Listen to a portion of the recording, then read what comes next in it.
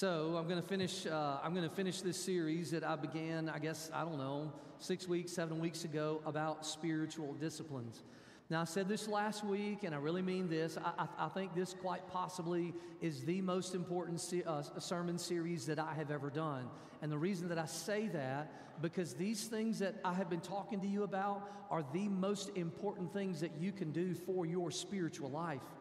We talk about having a personal relationship with Jesus, and we use that terminology a lot. You probably use that terminology a lot in your life as well. A personal relationship with Jesus involves spiritual disciplines, and these spiritual disciplines that I have been speaking with you about and talking with you about are related to that. Let me just give you a little bit of a review so that I can get a running start at this very last sermon on spiritual disciplines. Several weeks ago, 6 or 7 weeks ago, I told you that kind of the foundational way that we approach the spiritual disciplines from Psalm 131 is that we have to have a calm and quiet soul. We can't enter into the presence of God and treat Him like He is some drive-through dispenser of blessings as if we're in a hurry. We have to set aside time. We have to calm ourselves down. We have to set aside all the things in the world that are going on around us, all of our responsibilities, and we have to enter the presence of God alone by ourselves at a time that we designate in order to really commune with Him individually. Now, I went ahead in the second sermon and I dealt with quite possibly the biggest excuse that we make for why we don't do a lot of stuff. I don't have time. I don't have time to do that. You know, Pastor Scott, you're telling me I need to read the Bible every day. I don't have time to do that. I don't have time to pray. I don't have time to go and to do a fast or to spend time in silence and solitude. I work a lot. I have kids. I have responsibility. I just don't have time. That's the sermon where I had you pull out your phones and go to your settings and go to your screen time and see how much time you spend on social media or all these different things. And the truth is, we have plenty of time to spend with the God of the universe who saved us. Then I spent 4 sermons on the 4 primary internal spiritual disciplines. I've called these the primary spiritual disciplines, but these are the things that you do that is just you and God.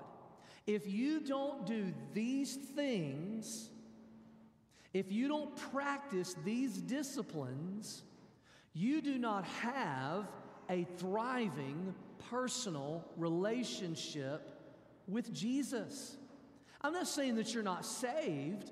I'm saying that you don't have a connection with Him. If you don't read the Word, if you don't pray, if you don't get alone with Him, this is, for the most part, the sum total of your personal, private interaction when it's just you and God. And this is the foundation of your relationship with Him. After you get saved, you need to be doing this a lot. And some of you, during the course of this sermon, you might have come to the realization that you've drifted away from this, that you've gotten into this pattern of church attendance or even serving in a church. We find that a lot. We find that people get into this pattern, they get into this rut where they get into a church, they start serving in a church, but they become disconnected. They don't really spend time with Jesus. They stop reading their Bibles, and that is a recipe for burnout. These are the things that you do when it's just you and God. Just you and God, these are the primary spiritual disciplines. But today, what I want to talk to you about, I want to talk to you about the outward disciplines, the outward spiritual disciplines. I spent 4 weeks on the inner spiritual disciplines that I just put on the screen for you. I'm not going to spend 4 weeks talking about these. What I'm going to do is I'm going to kind of give 4 of these to you, and there's different ways that these could be categorized. Some people would have a different list. These are what I'm going to call, and I couldn't find a better word, the communal disciplines. That would be the spiritual disciplines that we perform together that involve other people, or the missional disciplines, the ways that we discipline ourselves to live for God out in the world. Now, if you think about the way that you practice your spiritual life, you really practice them in 3 spheres, okay? You have your personal, private, devotional life that is foundational to everything. That is the 4 spiritual disciplines, the core disciplines that I have been explaining over the past 4 weeks. Then you have this communal discipline where we are with each other. We are with the people of God. These would be spiritual disciplines that say, no, these are directly related. Like, I'm going to worship with God's people. I'm going to be with God's people. I'm going to encourage I'm going to connect myself with God's church. Those are just what I call communal spiritual disciplines. Then there's the missional spiritual disciplines, like sharing your faith and serving the world and going on mission. And this is where we really want to be. Most people get stuck in just that middle section where they just come on Sundays, they might serve a little bit, and they don't do anything missional, and then they stop having a personal relationship with the Lord alone, and they just get in this pattern of religion. I hope that if that's you, that God would just break you out of that so that you might have a full and complete walk with God, a disciplined walk with God that involves all of these areas. So let me talk to you about these outward disciplines. They're printed on the back of your bulletin. I also had them on the screen for you just a moment ago. They are simplicity, giving, serving, and worship. Now, if you go get a book on spiritual disciplines and read a book on spiritual disciplines, you will find different categories of how people organize them. This is just a way that I have chosen to organize it for you in the simplest way possible. These are going to be communal and missional. We're going to see how each of these, in some way or another, touches upon what we're to do when we're together and how we're supposed to live our life out in the world. The first one is simplicity with earthly possessions. 1 Timothy chapter 6, this is one of the most read Bible passages about a warning about materialism. And it says, godliness with contentment is great gain.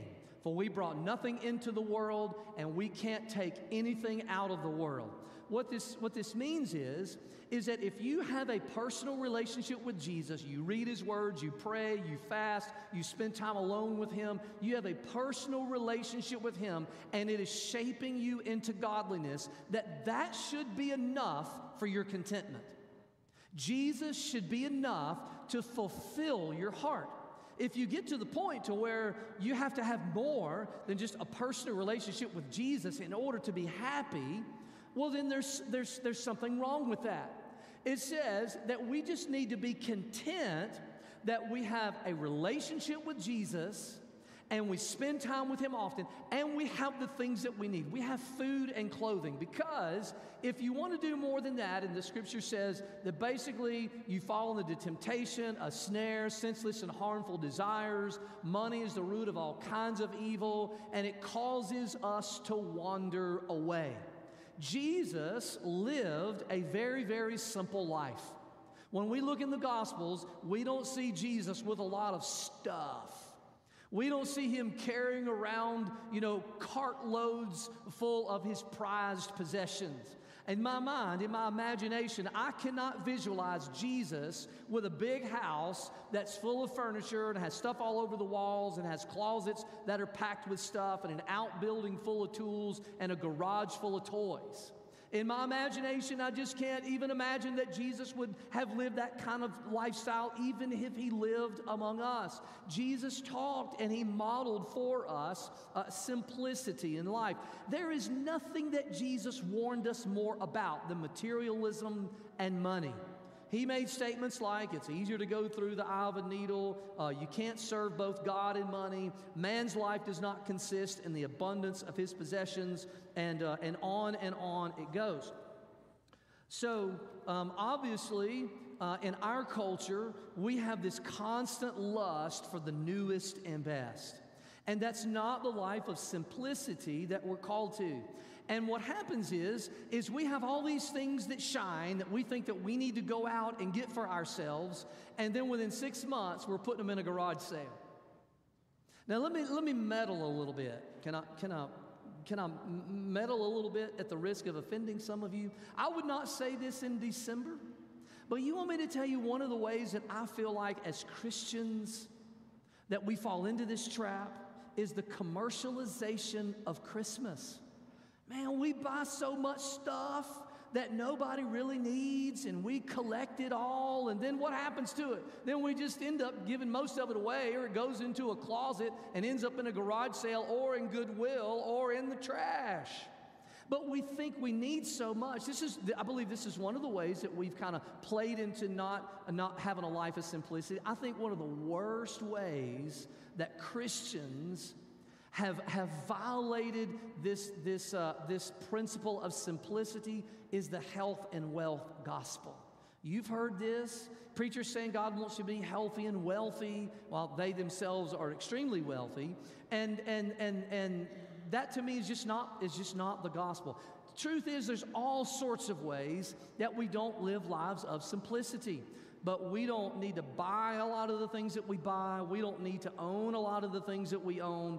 And it really has more to do with our hearts being content with godliness and not feeling like we always need the newest and best. And this is a spiritual discipline. We do not need a super abundance. Pray about that.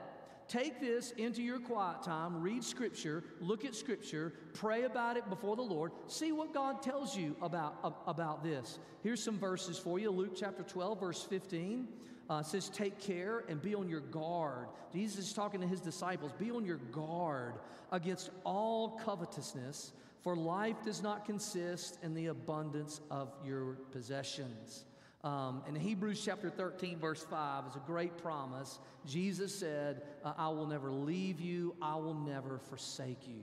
And you know what? One of the best ways not to be controlled by money and materialism, one of the best ways is to give it away. This is my second one that I want to talk to you about today. Giving to others and to God's work. Giving to others and to God's work. This is a discipline that directly speaks to the sacrifice that Jesus made for us. In the New Testament, the Bible talks about generosity. It talks about giving over ourselves and serving other people, but also giving away things that we own and helping other people. There's just nothing more central to the gospel than sacrifice. Jesus left a throne in heaven, and he came down and lived a very simple life, the son of a carpenter, and died on the cross for our sins. He is generous to us. Hasn't God given you a lot? Hasn't he given you so much? Hasn't he done so much for you? Think about all that you have and all that God has done for us. And we've got to be the same types of people. So the Bible says, each one must give as he has decided in his heart. How do you decide in your heart what to give? How do you decide? Well, you practice the core spiritual disciplines. You get alone with the Lord. You read the Scriptures and you pray. And you ask the Lord, God, how are you moving me to be obedient to your word so that I can be a giving person and I can give to God and give to others? And this should lead to joy. God doesn't want you giving away stuff under compulsion, reluctantly. Okay, well, I guess I'll give my tithes to the church today because I have to. And I mean, the preacher's been talking about it, so I guess I'll do it. I mean, I'm supposed to anyway here. Well, I don't really want to help that person. I mean, there's some things that I would like to do for myself, and I can't do it for myself to help that person, but I guess I will. God does not want you to give in that way. God wants you to give cheerfully.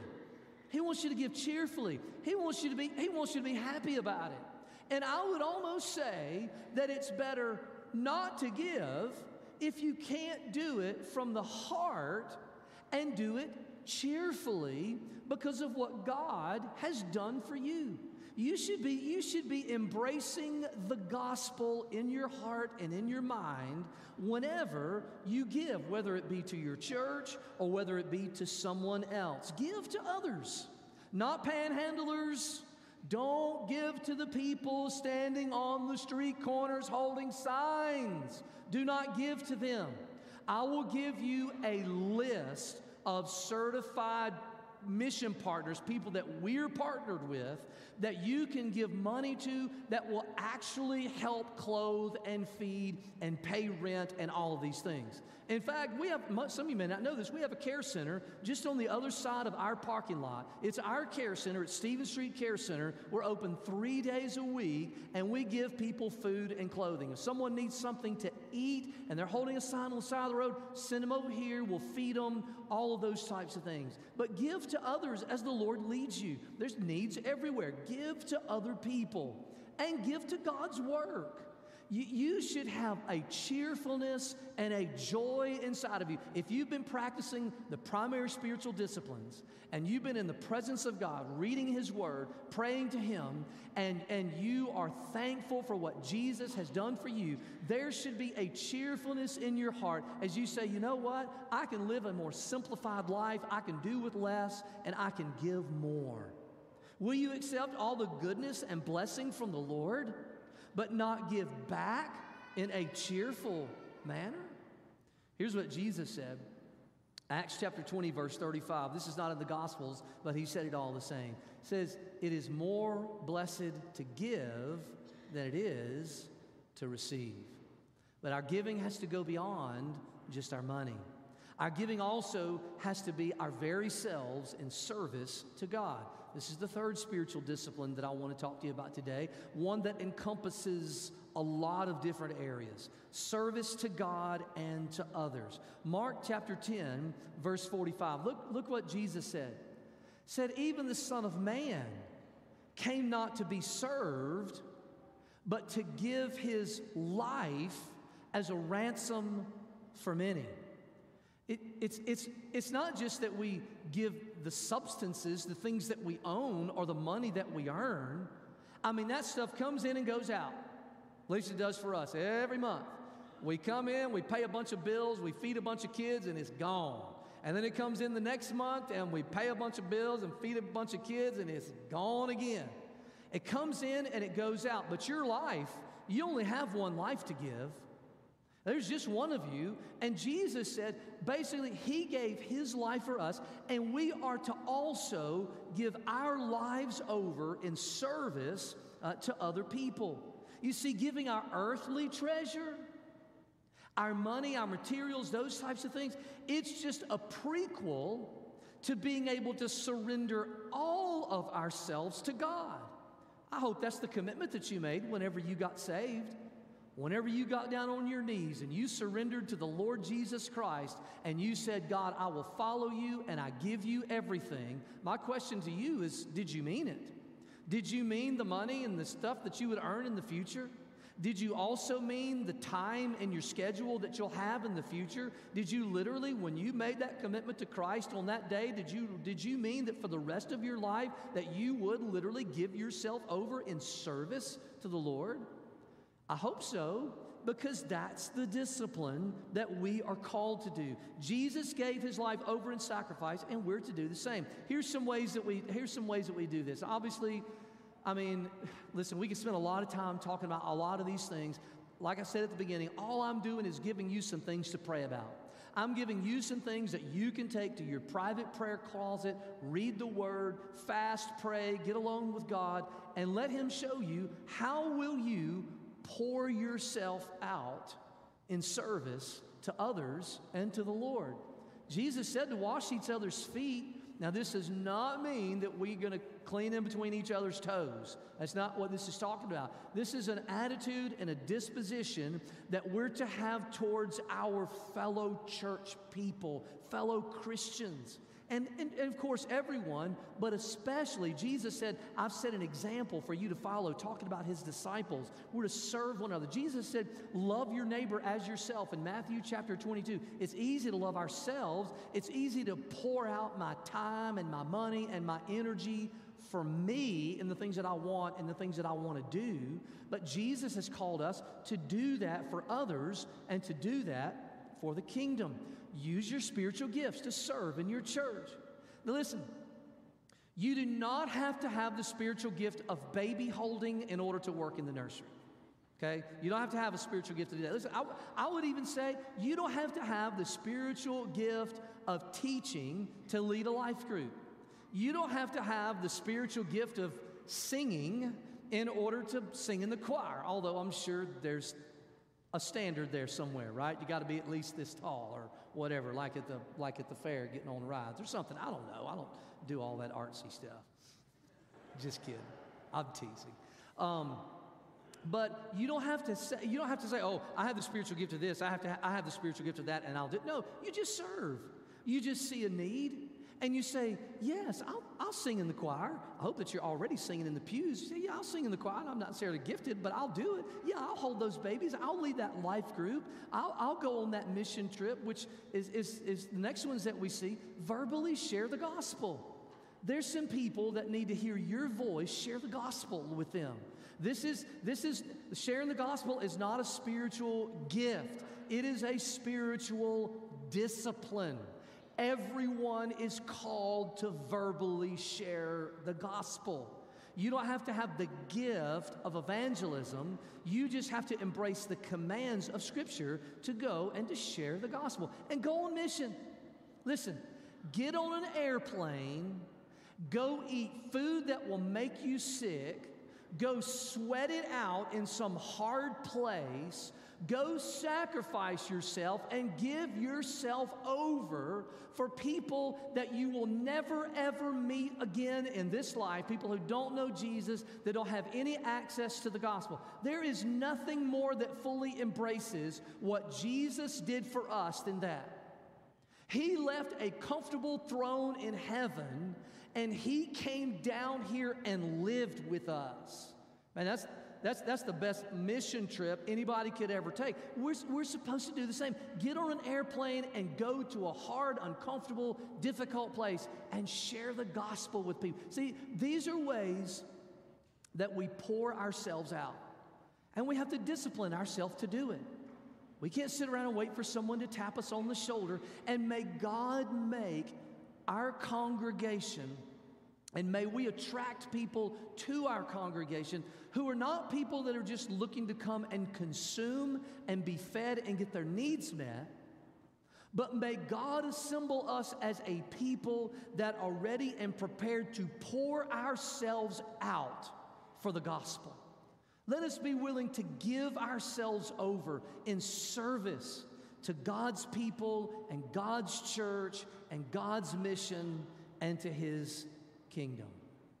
And the last one, obviously, is an important one to me. I saved this for last because if I would have done it first, I would have spent the whole 30 minutes on it. But this is obviously an important one. Worship and fellowship with God's people. I hear people sometimes say, it's just me and God. I just read my Bible on my own. I just pray on my own. I have a relationship with the Lord on my own. And what I think to myself is, no, you don't. You don't. You're not reading the Bible, and you're not praying, and you're not thriving as a Christian by yourself. That's like being a branch that is broken off of a tree and just thrown over to the side, thinking somehow it's going to survive and not get brittle and dry up. Everything about the Word of God drives us towards God's people. With all of their flaws, with all of their hypocrisy, with all of the things that are common to human beings, God has called us to assemble. In fact, Jesus prophesied that it would happen. He told Peter, whenever Peter confessed him, he said, upon this rock I will build my church. Peter confessed, it basically said to Peter, let me paraphrase, he said, I'm going to bring people together around that statement. I'm going to assemble people for that. You know, and let me get on my pet peeve for just a moment. I've been on this kick where I've actually been trying not to use the word church as much as possible, as much as I can. Because sometimes I feel like that we say church and we think about the building. Well, I'm going to church. What you mean is you're going to a building where God's church gathers. But we say, I'm going to church. Sometimes when we think about church, we think about programs, we think about buildings, we think about organized religion or administration. Do you know that word that Jesus used? Upon this rock, I will build my ecclesia. It is also translated congregation. Jesus was not talking about buildings. He was not talking about programs. He was talking about congregations. He says, I'm going to gather some people together around a confession of the gospel. I'm going to gather them together in groups. There's going to be one great big group that's all going to be together in heaven one day that right now is scattered all over the earth, but one big universal group. But he also meant that he's going to gather us into smaller congregations, smaller churches, if you will, congregations of people that we're going to gather together and assemble together.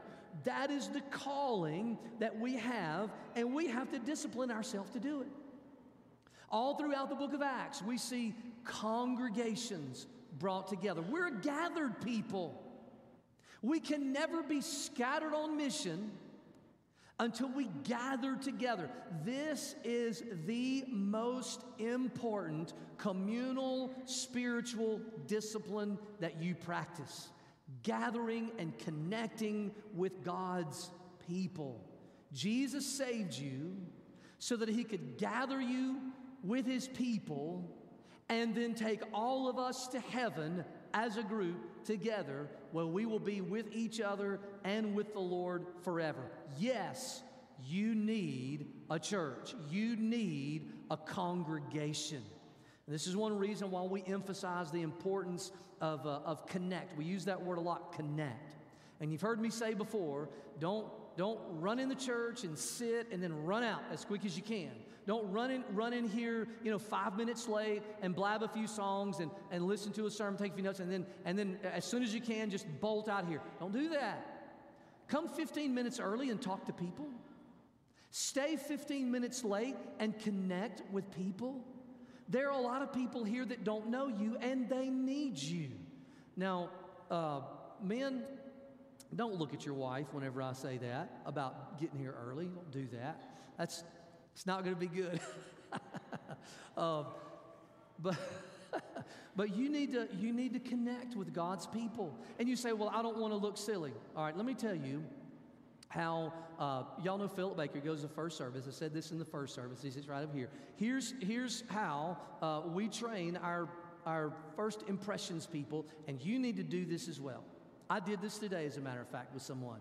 You need to do this. You just need, if you see somebody that you don't know and they're sitting by themselves and they don't look like they're talking to anybody, just go up to them and say, at the risk of embarrassing myself, I just want to say, I don't know if I have met you before.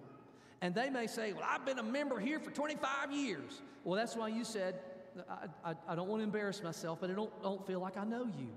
Do you know how many do you know how many people you would make their day if you did that and engage them in conversation because they don't know people here? And then if you've both been here for 25 years, you can just laugh and have a good time with it. Connect with God's people. Pray about that. Pray about that. You might have come to church today, and you might have assembled with this congregation today, and this might be the first time that you have ever come into a church building in a long time. Maybe it's been a long time. And if that's true, your spiritual life is probably not where it needs to be. Pray about this.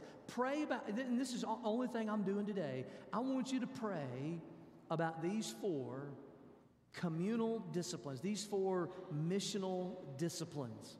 Simplicity with earthly possessions. Sorry, I can't talk. Into the second service, man, I start losing my brain. Simplicity has become pretty easy for a guy from Mississippi. Simplicity with earthly possessions. Serving God and other people. Giving to others and to God's work. And gathering in fellowship with other believers and other congregations. Pray about these things. You take these things and you take them into your alone time with God. You talk to him about them and see what the Lord is telling you and how he wants you to do that. I think this last one, worship and fellowship with God's people, is a perfect transition into partaking of the Lord's Supper together. So I'm going to ask our men to go ahead